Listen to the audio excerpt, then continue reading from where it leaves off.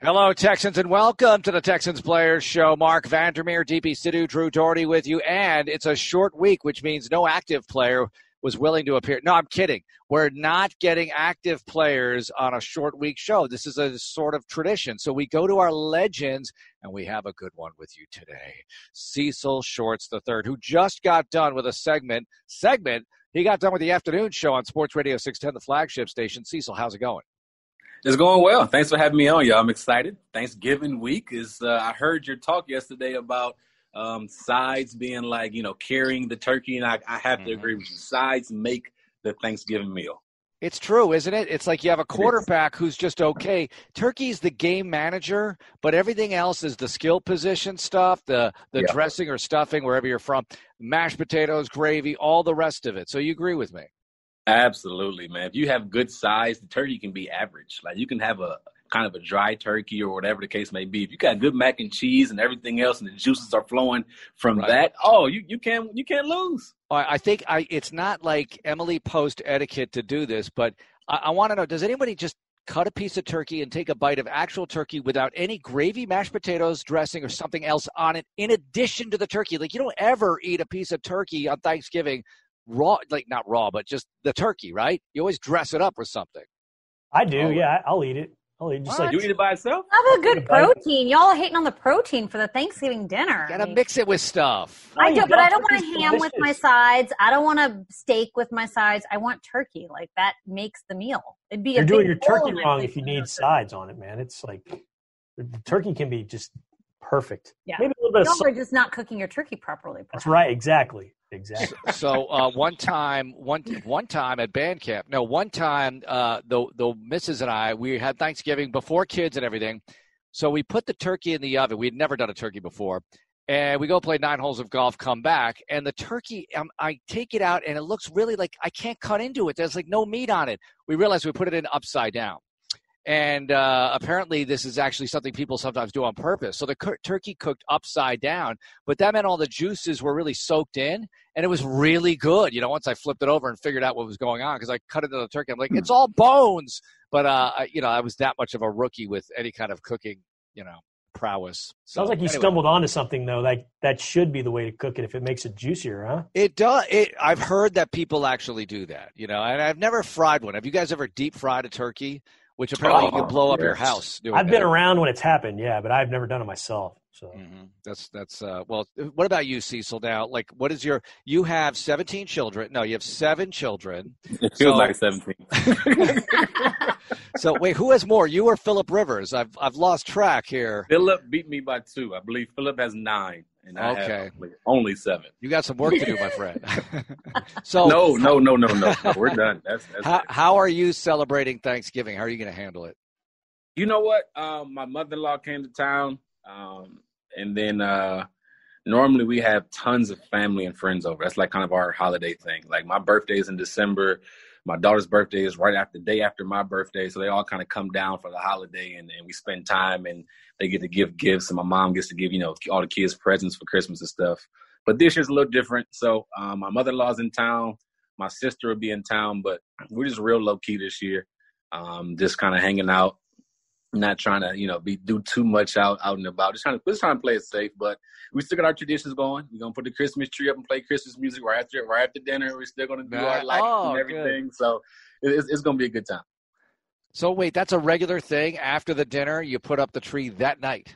That night. So after the dinner, as soon as everybody's done eating, we'll, hang out and relax, laugh. We'll play a couple games of Taboo, which I always lose in for whatever reason. I cannot beat my wife in Taboo. It's so frustrating. But anyway, so we usually put up the tree and all the lights that night. We have Christmas music playing. I'm the only one that loves Christmas music. My son's like, it's the same music. It's just different genres. I'm like, yes, and I love all the genres. So I just take turns switching the songs, switching the genres. So yeah, it's kind of like our little tradition. I mean, that's a lot of work to put up all the tree and the decorations. I feel like I need to muster up energy for all that. So after eating a whole turkey Thanksgiving meal, how are you not in like a post-turkey coma with all that tryptophan in your body? How do you get the energy to do that? I'm just a holiday person. Like I said, I was born in December, and then normally it's tons of people at my house. So like it's like a group effort that everybody's doing it together. So this year it'd be a little different because it's not that many people that can help. But normally, I mean, it's 15, 20 people over there, and everybody's putting in. You know what I mean? Everybody's helping with the tree and ornaments and putting up all the decorations outside and stuff. So normally a team effort, and then we go back and eat again. You're like, no, we've built up an appetite. It's time to have the second. That's what we used to do. We used to do at my parents' house. We'd eat it early, watch a bunch of football, and then we'd eat again at dinner. And my mom would, every year, my mom was like, you guys are eating again? We're like, because I had the salty and now I had to eat something sweet, and then I had the sweet, then I got to eat something salty. It's this vicious cycle that you're in for the It's whole the yin day. and the yang. That's how it works. I mean, you go back and forth with it. Mm-hmm. And what about pie? See, so you get. By the way, you can tell we're 3-7 because this is the lead. Okay, this is the lead. Hey, great win last week though. It was a great win. Deshaun is well, we'll get to it. Outside of his mind. But pie, I'm big on fruit pie. So apple pie and cherry pie. And then my mom makes the best sweet potato pie I have ever tasted in my life. Now, I only eat sweet potato pie from my mom. I haven't had too many other sweet potato pies. But she is so good at making sweet potato pie. So this year I won't be able to have it because she's not going to be here. But normally I'm like apple and cherry pies. I'm not a big pecan guy. I don't like the nuts in there. I don't like the pecans. But any sweets, I'm all about it. All right, so are you with me that it needs to be a federal law that vanilla ice cream needs to be served with pie? Or are you just like straight? No? Everybody's shaking their head. Time out, Cecil. Don't answer this. Hold on. It doesn't matter what dessert Mark is going to eat. It doesn't have to be pie. It doesn't have to be cake. It doesn't have to be chocolate cake. Brownie. He's going to want a la mode no matter what. Yeah, that's true. I feel like you just need it. You just need the dessert to go with your vanilla ice cream because really, for Mark, the star of his dessert show is the vanilla ice cream. Well, which I've never quite understood. That's if it's with. If I'm just having straight ice cream, I'm never ordering vanilla. But vanilla goes with every kind of dessert, so it's a safe bet. See, that's the thing here. Cecil, in pre-COVID days, we would eat quite a bit as a department when we'd go to road games or when we go to the combine and stuff like that. And every single time we'll finish our meal, it's about time to decide to get the check or get dessert. And Mark goes like this, anyone, dessert? And and it's like asking, but it's like we're having dessert. Not that we complain, but it's not really a question for Mark. Rhetorical. Yeah, that's how I operate. Okay. What I love is he never asks anybody what they want. Then he just order a fudge brownie a la mode. And sometimes I'll say, well, maybe I felt like eating this on DB wants like the sorbet and the fruity I usually want something thing. fancy or pecan pie or whatever the restaurant's known for, but I'm usually out. All right, Cecil, let's get into the Patriots game. What did you think? Deshaun Watson playing very well. This is the kind of performance they're really capable of. When they're playing like this, they can beat anybody. Maybe they want to run it better, but the way they stopped the run, the way Watson played, what did you think? Deshaun, and it's hard to see it because, the Texans record is, what it is. Mm-hmm. But Deshaun is playing lights out. Like, statistically, he is outstanding. So, how they played as a team and put it on his back. The run game wasn't working. Okay, let's just hit our tight ends. Let's use Aikens across the middle. Let's use Pharaoh Brown, who I love. Grew up with him. I mean, just finding different receivers in the end zone, just finding different guys and be able to use his feet. But how about him running that guy over? Come on, man. Yeah. That set the tone. I'm like, oh. At first, I'm like, wait a second. Is he okay? All right, let's go. Hey, there was something. You bring that up, Cecil. Every week we do this thing on HoustonTexans.com. It's called Enemy Intel, and it's basically we get the quotes from the opposing team talking about the Texans. McCourty last week talked about how deceptively strong Deshaun Watson is. You don't realize how strong he is. He can get hit, but he's really, really strong, both upper body and lower body. And then look what happens to him. After he says that, I mean, he got absolutely trucked. It was amazing. And that gave the Texans a lead for good. They didn't relinquish it after that. And like we heard from all his teammates, it was kind of a spark. It got them going. Yeah. I mean, how can you not love it when your leader is doing that, right? When your quarterback, I mean, it reminds me like when Fitzpatrick would try to do something like that, right? It gets everybody going. It gets the whole crowd, everybody into it. But as your teammate, when your quarterback is putting their body on the line, they normally don't do that. It just shows how much it means to them. And for him to run over that particular guy, because McCourty's a very good player. And for him to run him over, it spoke volumes, and it definitely got them juiced up on both sides of the ball, man. To be able to stop that run game, because I believe the week before, the Patriots were running the ball very well with Damian Harris and a little bit of Cam. So to be able to slow that run game down, too, is a big deal. As a wide receiver, how much fun has it been watching this offense? Do you feel a little bit jealous that you're not still playing in the league? Because it seems like all these years we've talked about just getting that deep passing game going for the Texans. And this year it just seems like everything revolves around it. They're able to get these long passes, these big explosive plays out on the field. How much fun has it been for you as a wide receiver to watch that? It's been depressing, DP. I'm like, please, no. Fun and yet sad. Yes. I know, right? But it's been good. It's been good because it's like whoever's open, he's going to target. Like he's going to figure out. He's going through his progression. Okay, Cobb is open here. Boom, I'm gonna hit him. Okay, on this particular play, I know that we got Akins in the slot here, and that's going to drive down number 35 to check, and we like that matchup. Boom, let's hit him. Like he's just finding the right guys, and it's so fun because he can hit anybody at any time. And like the Jacksonville game a couple weeks ago, you had Will Fuller on a big run. You had Brandon Cooks on a big run after the catch. It's so exciting to watch these guys play. Any one of these guys can make a big play at any point. And, yes, I am jealous, but it is fun to see. It really is. I would imagine as a wide receiver, that's like your dream come true to be in an offense like this where you've got all these guys that can complement you so that if you're not open, someone else is going to get the ball. But eventually your turn will come too. Yeah, like you don't have to worry about it. Like they can't just key on me because now you got everybody else that can get the ball and make plays. So it's like it's a true defense rather than have to shade to one particular person. And when you have not a stallion, but a group of guys that can continue to make plays week after week after week, and you can tell they're getting really good chemistry together. And I'm not sure what the status is on Cobb. I hope he can come back as soon as possible, but. I mean, when you got chemistry, you can hit any one of your top guys, and then you got the tight ends being involved the last 2 or 3 weeks. It's a huge help. Cecil, you mentioned Pharaoh Brown earlier, and we need to get into Pharaoh Brown a little bit. But a couple of years ago in August, you were standing next to me at the Greenbrier, and you said, "You watch, Will Fuller's a number one receiver. He's capable of being a number one receiver. He's finally been healthy." Somebody asked in a press conference earlier this week, "Is it just the health, or has he added something to his game?" And has he done anything this year that surprised you? Nothing surprised me. He's just as any good player would. As years go on, you keep developing. You keep getting better. You keep fine-tuning your game, whether it's catching the ball, whether it's routes, whether it's releases, whether it's, understanding coverages, whatever the case may be. And then he's been blessed to play with the same quarterback for a long time. So when you have that chemistry with him and the way Fuller and Deshaun have that, when they can trust each other, when they know where he wants, when Fuller knows where Deshaun wants him and Deshaun knows where he's going to be, it's just a matter of time before. All he had to do was stay healthy. Like that's literally all he had to do. He had all the tools, and I'm just so happy for him that he's finally getting over that hump. He's a career year for yards, I believe, and everything. So he's on his way to having a really good year. Continue to have a really good year, and he's going to get paid. I'm excited for him. Hopefully he stays in the Texan uniform for sure. Cecil, I'm always impressed by receivers' ability to catch and hang on to the football, despite the fact that large human beings are barreling down on them, trying to hit them as hard as they possibly can. And even if they're not coming, it's always out there as a possible threat, and the ball's flying in from the quarterback's arm, and you're doing your best to catch it, and then, oh, my gosh, somebody's going to hit me. What's that all like? It's extremely tough, but once you do it over and over again, it's something that you become accustomed to, but it's still tough because you know the hit is coming.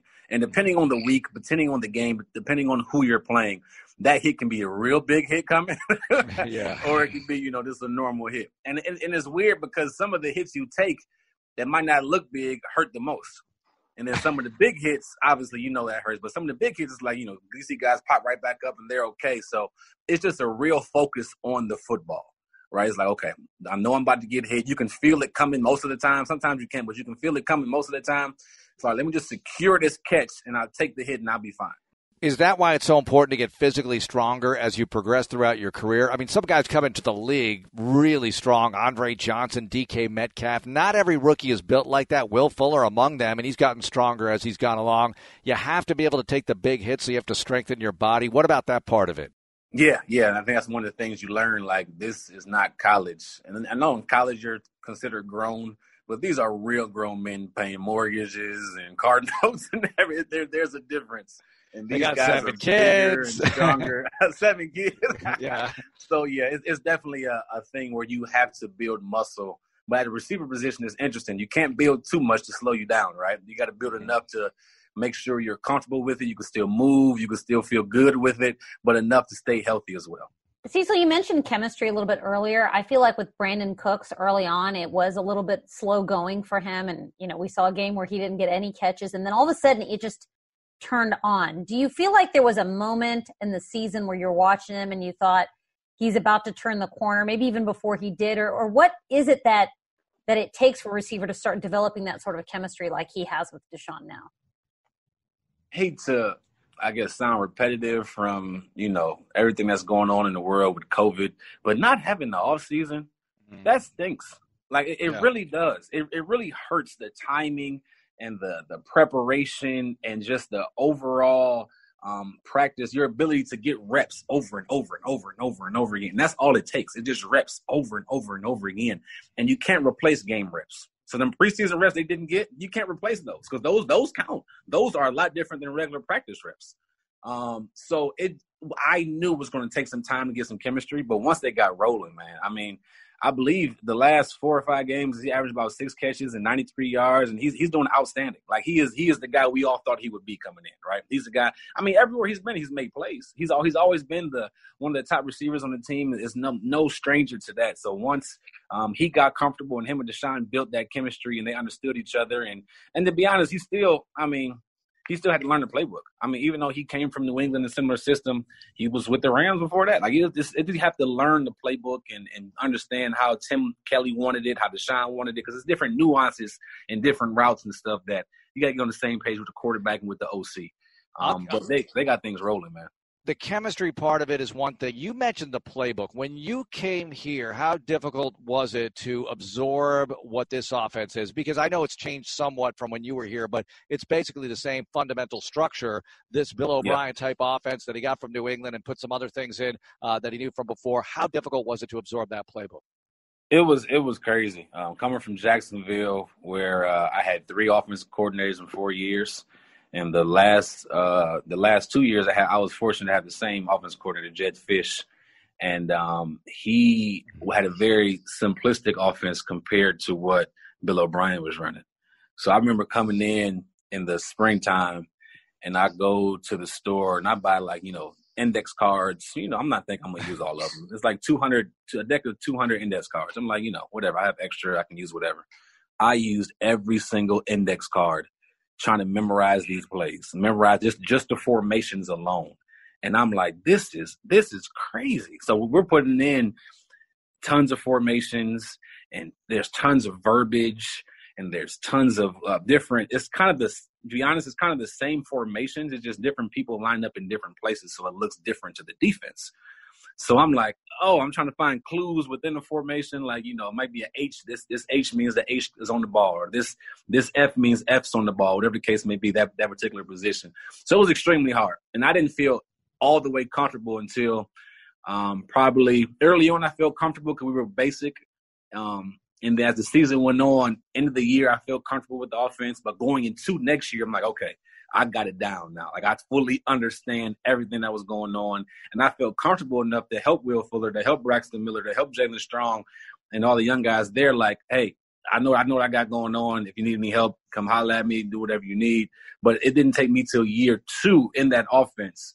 And I was on there for training camp to fully feel confident in it. So it's definitely a complicated thing. You talked about that on the whole, how complicated it was, but you were pretty comfortable with that one play where you threw the touchdown pass to Alpha Blue, right? You knew that one down like that, yeah? Hey, so I probably told y'all this story. So the year before, I threw a touchdown against the Texans on the exact same play. So something happened where a quarterback was hurt the week of that Jets game when I was here with the Houston. Somebody, I don't know who was hurt. Hoyer or somebody. Hoyer was hurt. Every week somebody was hurt that year. Yeah, because Yates started the game. And all that week, they're like, we got to find another guy that can throw. And I'm like, Coach, I can throw. And he was like, I don't know, Cecil. I don't know. I'm like, I can throw. And I'm thinking, like, remember I threw a touchdown against your sorry butt last year? I was like, I'm talking trash in my head, but he didn't say nothing. So the next day, He comes to me, he pushes me in the hallway like, hey, you're the a-hole that threw the touchdown against us. Boom, boom, boom, boom. I'm like, yeah, it was me. That was me. That was me. So we had a little fun with that. So, yeah, we literally took the exact same play from the year before in Jacksonville and did it with the Jets. And they called it in the right situation, and it was fun. Blue had a blast with that. It was a great day. It was part of a great run that year, 2015. Cecil Shorts is with us, Texans Players Show. We continue. We'll talk to him a lot about Detroit, Thanksgiving, probably stay away from the food from here on out and talk more about the football. So let's get to it here on the Texans Players Show on Texans Radio. Players Show on Texans Radio. Players Show. Nearly 3 billion people worldwide live in energy poverty, meaning they lack access to reliable electricity or clean cooking fuels. The natural gas and oil produced by companies like Apache Corporation helps power cleaner electricity, enables access to food, education, and healthcare, and connects us to those we love. Apache is committed to providing the energy the world needs and to elevating families across the globe to higher standards of living. Learn more at apachecorp.com. It's the Texans Players Show. Mark Vandermeer, DP City with Drew Doherty with you, hanging out with Cecil Shorts III as Thanksgiving is upon us, as the Texans have a super short week. Okay, Cecil, short week. In fact, that could be a name of your own show, Short Week, presented by Cecil Shorts.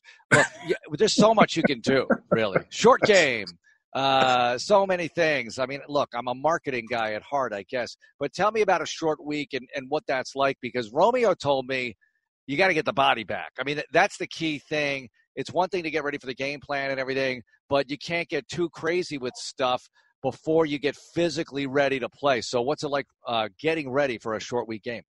Yeah, if you think of a normal week, I know when I play, I didn't feel my best until Friday. Friday is probably I feel fully recovered. Right. So on a short week, every team I've been on, it's been really about taking care of the body. It's all about the mental reps. And we'll have tons and tons of walkthroughs. So Monday, on a normal week, you'll come in, you'll watch film, you'll get a lift, and you'll head back to the house. Well, on a Monday, that'll be your longer day, Monday and Tuesday. So you come in on a short week on Monday, you'll watch film. And some teams, they just move on. So if you have a really good game, they just move on from it. Sometimes you have a really bad game, they just move on from it because the game is so close, right? You want to focus on this week is the Lions. So they'll come in Monday, they'll watch film on the Lions, they're prepared, they'll go through a walkthrough in the morning time, and it'll be a detailed walkthrough. It'll be like maybe a longer walkthrough, but it's not sprinting at all. It's just really taking care of your body. After that, you'll have lunch. You'll come back in. They emphasize, hey, make sure you're taking care of your body, cold tubs and massages and acupuncture, whatever you need, and then the Texans are fortunate because they have one of the best training staffs around. So they do a really good job of figuring out different ways to take care of the guys and get them ready to go. But it's literally all walkthroughs Monday, Tuesday, Wednesday. Tons of film, tons of walkthroughs, sometimes 2 or 3 a day, just to make sure mentally we're there, right? Mentally, you understand what you got to do. At this point of the season and at this point of your career, you should know how to run a post route, how to run a slant, how to block down on power, how to outside zone block, how to share the block if you're a D-line, whatever the case may be. Now it's about mental reps and preparing up top. You know what I mean? So it's definitely a week where it's different, and it feels good once you're done playing because you get it feels like a longer, you get 10 days till you play again. But that week of preparation is probably the most compact week because everything's thrown on you quickly. Wow. Okay. Well, what about taking have you played in the Thanksgiving game before, by the way? You know what? I've never played in the Thanksgiving game. That was one of my goals growing up. You played on Thursday night, though, so you know what that Absolutely. feeling is like on a Thursday, Sunday, Thursday transition. Take me through Thanksgiving football, because how special do you think this is for the guys? I mean, the only Texans who have done this are Watt, Weeks, Whitney. I mean, that's about it, other than some coaches. But what about a player playing in this kind of game for the first time? It's a very unique situation. It's pretty cool, man. And I'll talk for myself. Like growing up, that was a dream. Like it was Thanksgiving and football are coincide. I mean, that's just what it is. They coexist. Like it's the same. So to see that on TV and then actually be able to play in it, like I think this is Deshaun's first Thanksgiving game. How cool is that going to be for him? And you're playing against the Lions. The Lions always play on Thanksgiving. The Lions and the Cowboys, it's guaranteed they're going to play on Thanksgiving. And you get to play one of those, you get to play one of the franchises that's been around a while. Has some tradition according to as far as Thanksgiving and playing on that day, it's a pretty big deal. And you're the only, I think it's 3 games that day, if I'm not mistaken. Mm-hmm. And you get a chance to play prime time. Well, I call it prime time, but everybody's watching, right? I'm not sure what time the game is, but everybody's watching the game. So it's a big deal. I'm excited for the rookies. And then this Deshaun. And to be honest, I'm excited to watch it because Deshaun always shows up when it's the biggest moments. So for have him on in front of everybody is going to be a sight to see. Especially against a guy it's not Patrick Mahomes. He's not going against Lamar. I mean, Matthew Stafford and this team, they can be had. I know they don't play against each other. They're on the field. But, like, this just seems like the storm is sort of coming together perfectly because of the way Deshaun's been playing. You're going to be inside. You're not going to be in, Cleveland with the 60-mile-per-hour wind and rain. Yeah. And the Lions are smarting. They are limping. They don't look like a pretty good franchise right now. This just looks like it could be a whopper of a game for Deshaun Watson. And maybe none of that happens, but it just seems like all the stars are sort of aligning for it to happen.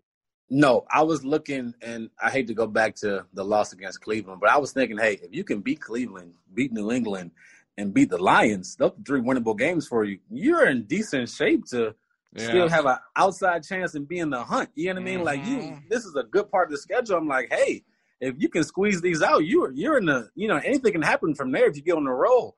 But yeah, this is a winnable game.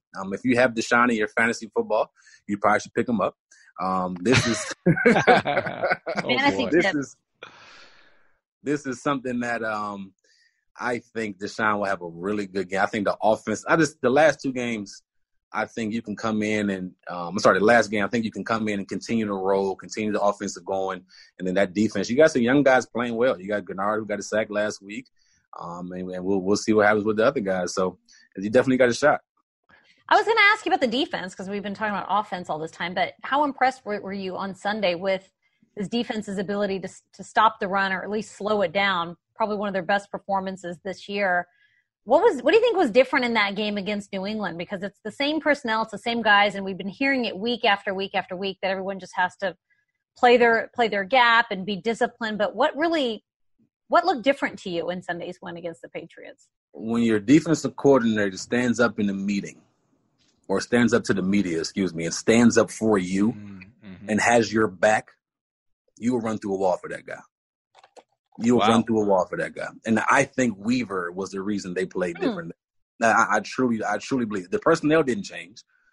The scheme didn't change. They were more disciplined. They were more sound. And they're like, listen, coach really got our back.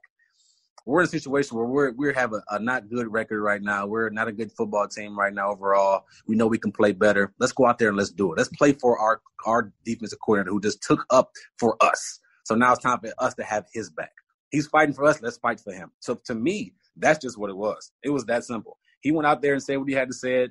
He stood by his guys. He didn't let nobody down. And those guys let's fight for him. And I think truly that's what happened. It's funny that you say that because I felt that way, and I'm not even on the defense. But I texted these guys afterwards. I was like, now that was a press conference. Like, I don't know how anyone else perceived it, but just internally, you're covering press conferences week after week. You do too, Cecil. You hear what the coaches have to say. It just seems so different from the tone that we'd been hearing after losses in previous weeks. I mean, he was really fired up about Justin Reed. He named several guys that have really worked hard this season. I mean, but I think that's really telling that you think that makes such a difference, that players take that to heart. When your coach stands out because he doesn't have to, right? He can obviously say this guy needs to play better, that guy needs to play better, he got to fill his gap or whatever the case may be. He made a bad mistake. No, he stood up for his guys, said they've been working extremely hard. We are doing our best, and when you do that as a player, it's like, I got you, coach. I know. Yeah. I know I need to step up. I know I need to play better. You're counting on me. I understand it. You got my back. Guess what? I got yours. So I think that spoke volumes, and I hope this continues through the rest of the season for the guys. It's an interesting dynamic, Cecil, because Bill O'Brien gone after week 4, and that's really early when you see a dismissal of a head coach, right? Earlier than usual. You had the bulk of the season left, but Romeo commands a lot of respect, right? Romeo commands respect. You mentioned what Weaver's doing right now. Tim Kelly, obviously that's working out a lot better. as we go on throughout the season. What about the players' reaction to these guys and knowing that they're in all likelihood not going to be around after the season and things could completely change? It's a tough situation for the coaches and the players, right? It's just all around. It's just a sticky, nasty thing to be in. And I've been in that situation twice in Jacksonville, where it's just like, all right, we don't know who's going to be the head coach next year. The coaches know we're probably all going to be gone, and it's like, let's just play for each other. Mm-hmm. Let's just give it all we got. You know what I mean? Let's just go out there and play the best we can. Let's have fun while we're doing it. And that's what it seems like. It seems like they enjoy the game a little bit more. It seems like they're playing with and they're enjoying each other a little bit more. And when you go out there, you can play free. You can go out there and not worry about your, what's going on behind the scenes or what's going on behind your back. Just go out there and play ball. And however the cookie lays, however the bricks lay, they lay. Let's go out there and play the best that we can. But to be honest, I think the league has a respect for Romeo Crennel, right? He's a legend. He'll probably be in the Hall of Fame sooner than later, whenever he stops coaching. But you got to stop getting the Hall of Fame. Right? But the guys mutually respect him and understand he's like I said, a legend and a guy that understands the game. So when he speaks, people listen. He doesn't have to yell and scream and do all that. That's not his character, right? But when he speaks, people listen, and people take account, or they take after their head coach, right? So they can play more relaxed. They don't have to be so uptight. That's why I think they're playing a little bit better when the change is made. Well, the other thing is this: if Romeo was ever mad at me, I would feel so awful. Like I would do anything to not make him mad, because it seems like he doesn't get mad. I'm not saying he's not intense, but it would just shock me into whatever kind of motivation I would need. Some other coaches, they get mad and it's just Tuesday. So you never know how that's going to play out. Cecil stays with us, and we'll talk about, your name came up a lot last week because we were talking to a guy from the Cleveland area who knows you and had a lot of nice things to say. And he's currently a Houston Texan and had another big play last week. Let's get to it next on the Texans Players Show here on Texans Radio. Texans Radio. Nearly 3 billion people worldwide live in energy poverty, meaning they lack access to reliable electricity or clean cooking fuels. The natural gas and oil produced by companies like Apache Corporation helps power cleaner electricity, enables access to food, education, and healthcare, and connects us to those we love. Apache is committed to providing the energy the world needs and to elevating families across the globe to higher standards of living. Learn more at apachecorp.com. It's the Texans Players Show on Texans Radio. Mark Vandermeer, DP Sidhu, and Drew Doherty with our guest, Cecil Shorts III, former Texans wide receiver, former Jaguar, and Buccaneer, too. Oh, my gosh, did you watch the Bucs last night? Did you watch Brady? I did. Okay. What did you think? I think that both teams are really good. I'll be honest with you. I think both teams are good. Mm-hmm. I think the offense for Tampa Bay has to cater more to what Brady was good at in New England as far as the short to intermediate game. He's not that good anymore throwing the ball down the field. And I know that's what Arians wants to do, but they have to cater more to what Tom can do. You got to cater to your players, not your system, if that makes sense in this situation. So I think both teams are good, but they got to, the offensively, as far as for Tampa Bay and Tom, they got to cater to him a little bit more. That throw at the end was so not Brady. I mean, that throw was terrible. Not Tom Brady. I don't know who that was. He's got Evans open maybe on the left side, and he just chucks it deep, and it gets picked off, and I was absolutely shocked. But I want to get to this. Pharaoh Brown last week was our guest, and he made another nice play. I mean, he took people with him for a first down and then some against the New England Patriots on a day when the tight ends did very well overall as a group. And the week before caught the only touchdown against Cleveland, which I know was special for him, Cecil. He was saying that the Browns players, they all know him because he was there, and they know he's from Cleveland, and it was just a special moment, even though the Texans lost. At the time, they weren't out of the game, and he said Browns players were congratulating him for scoring in that moment. That kid right there, man, I watched him grow up. We played on the same – we called it in Cleveland. We called it Muni League team, just little league football. Yeah. We played in the same little league team growing up. I was always older. I watched him in high school. My dad coached him in high school. We played with my little brother in high school. My little brother was quarterback. He was a tight end, defense end. He was recruited by, I don't know, every school in America, it seems like. And I watched him go to Oregon and go through. He had a good year, but go through that injury where he almost lost his leg. And to see him today, still being the same silly guy he is, still being able to go out there and play well at a high level, and to reach his goal, reach his dream, it's exciting, man. He's a guy that, number one, is going to work his butt off. Number two, he's going to block extremely well. The holding call against him was bogus to me. He demolished that kid and put him in the ground. It shouldn't have been holding, and then he can make plays in the passing game as well. So I'm excited for him, man. He's a great kid. My dad called me the Cleveland game when he scored it. So actually, I was on FaceTime with my brother while we were watching the game, and my dad takes the phone from my brother. Let's go, Pharaoh! My dad's the biggest Browns fan ever. Let's go, Pharaoh! So it was a big moment for everybody in Cleveland back home. We're all rooting for him and glad he's doing well. You know, he's like the $20 bill you find in your winter coat when you put it on for the first time. Like, this guy's been a silver lining. This guy can play. I mean, You saw that. It took 9 Patriots to bring him down on that one 18-yard completion the other day. He could be a part of the future here. I mean, if you keep him around. I think so. I think he fits well. I think one thing about a tight end, no matter what system you in, no matter what offense you're in, they want a tight end. Every coach wants a tight end that can block.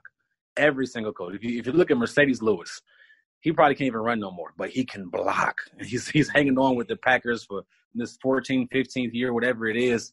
When you get a guy that's that big, that athletic, and can block first, you're going to make a lot. You can make a lot of offensive coordinators happy because they can do a lot of things with you. Now, he can line up and do some things in the passing game as well. He's a guy that still young, can go out there and make some plays, and he's doing that. And he's not making silly mistakes when his name is called, when number is called. But if he can go out there and can be consistent at what he's doing, he can definitely help this franchise. It seems like with the tight end group, obviously Kahale Warring comes off of IR. But now with Pharaoh, I mean, Drew called him a $20 bill. I was going to say dark horse, but with his emergence in recent weeks, I mean, it just seems like it's going to be so much harder for Kahale to get those offensive snaps because, I mean, how do you take a guy like Pharaoh off the field? And, of course, you got Fells and Akins, and you know the chemistry that they have with Deshaun. And then here comes Pharaoh. Where does Kahale fit in? And in the future, I mean, looking out next year, do you think the future holds space for this many tight ends? Or, you know, does a different system lend itself to fewer of that position group? It's very few teams, DP, that have, and I believe the Texans will have 4 active tight ends. Like, you don't see that often. Right. You'll see 3. You'll even see 2, but you'll never see 4. You don't see it that often. So the thing is about Kahale, and you guys know, he's a 3rd-round pick. So you want, and in practice and, you know, with shorts and everything on, he looks amazing. So you want to see what he can do. You want to see, like I said, it's to see, can he really play in the game? Yeah. What can he bring to the table? And like I said, 3rd-round picks, you don't want to waste that pick. And to be honest, you'll give a draft pick more opportunities than you'll give a guy that's undrafted. That's just how the name of the game is, right? So he'll get an opportunity. I don't know how much, and I don't know when, and I don't know how, right? Because the 3 guys you got are playing at a high level right now. Akins came in last week, and oh man, he couldn't nobody cover him one-on-one. The Patriots went man coverage against him, and he's like, nope, this is not going to happen. Deshaun found him over and over and over again. So, and you mentioned we talked about Pharaoh. We know what Fells can do. So there's ways to get Kahale on the field. There'll probably be certain packages for him, but it'll be interesting to see how this works for the future. No way they keep 4. No way this year. I think they will. They just want to see their young guys play. But future move, like after this season, I don't think they keep 4. Somebody will have to go. Who it is, I don't know, but they'll probably keep 3 on the active roster. Cecil, from what you've been able to see from the Titans and the Colts, I mean, it's a bad year to have them doing so well. And you mentioned it, you know, win here, win there, the win over Cleveland. If you were able to close out Tennessee and beat Cleveland, my goodness, I mean, we'd be over here. Whoa, here we come. And you know, maybe they go on a big run anyway, and that's what I'm hoping for, of course. But what do you make of the Titans and the Colts as you see them do particularly well this year? Ooh, I'm going to be honest, Mark. Nobody's really talking about the Colts as they should. They lost to Jacksonville week 1, I think it was. Yeah, week 1. And then they've been slowly getting better and better and better week after week. They have an identity. Their defense is for real. You know, they're going to run the ball. They're going to use different backs in the backfield. You know, I'm not scared of Phillip Rivers, but Phillip is still Phillip at times, right? You still got to respect him. You can't. He's another Hall of Famer to be whenever he's done. And then the Titans, they are who they are. They're going to run the ball. They're going to play action. and they're coming along. So it's a tough year to kind of start behind the 8 ball. You know what I mean? It's tough. You got those guys playing pretty well. But who knows, man? You can get on a run like a couple of years ago. What was it, 9-game win streak? What year was that? Yeah, that was nice. That was 2018. Yeah. 2018, Cecil, the year that you guys were 2-5, it was 2015. We talked about your touchdown pass to Alfred Blue. That was part of a winning streak that got the Texans out of the doldrums. You beat the Titans, the Bengals, the Jets, the Saints, and really got moving that year. What was that like? Because there you were at 2-5, and it seemed like, oh boy, this is over. And then all of a sudden, you're winning the division. Now the division kind of stayed within reach. Nobody ran away with it. There was no Peyton Manning, nobody to run away with it, get 10, 12 wins and put you guys away. But what was that like making that run? It was awesome, man. Like you mentioned, we started off 2-5, and the turning point for us was that Cincinnati game at Cincinnati on Monday night. When we went out there and we beat them, because I believe they were 7-0 or they were one of the top tier teams. Yep. They were undefeated at that point in time in the season. And I think we all had a feeling we were better than what we were playing. Mm-hmm. And then, to be honest, Bill O'Brien did a great job prepping us for that game. And then we used that momentum to really push us forward. So if you can get one big win, right? If you can win this week against the Lions and then go next week and get a big win there, you can get things rolling and really start to believe. And momentum is everything.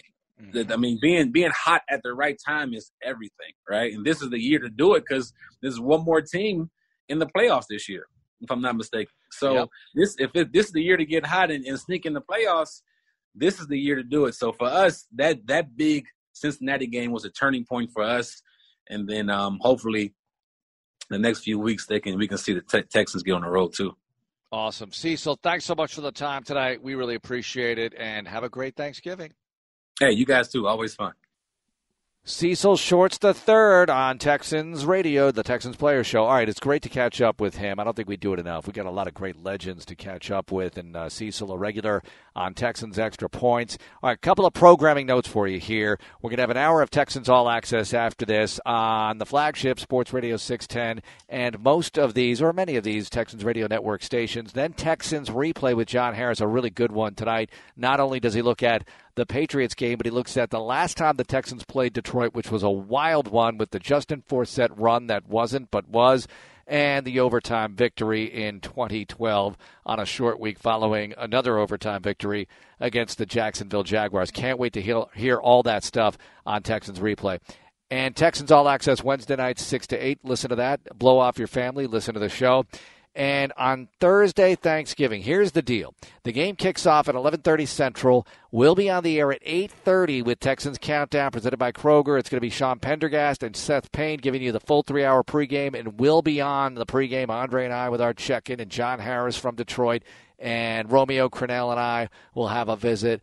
All of that stuff will be for you, with you, and you'll be able to enjoy it on Thursday morning. So wake up to that. Maybe turn the radio on while you're watching the Macy's Thanksgiving Parade, which we will cover in the next hour. Not the parade in its entirety, trust me. All right, that's going to do it for the Texans Players Show. Have a great night, and go Texans.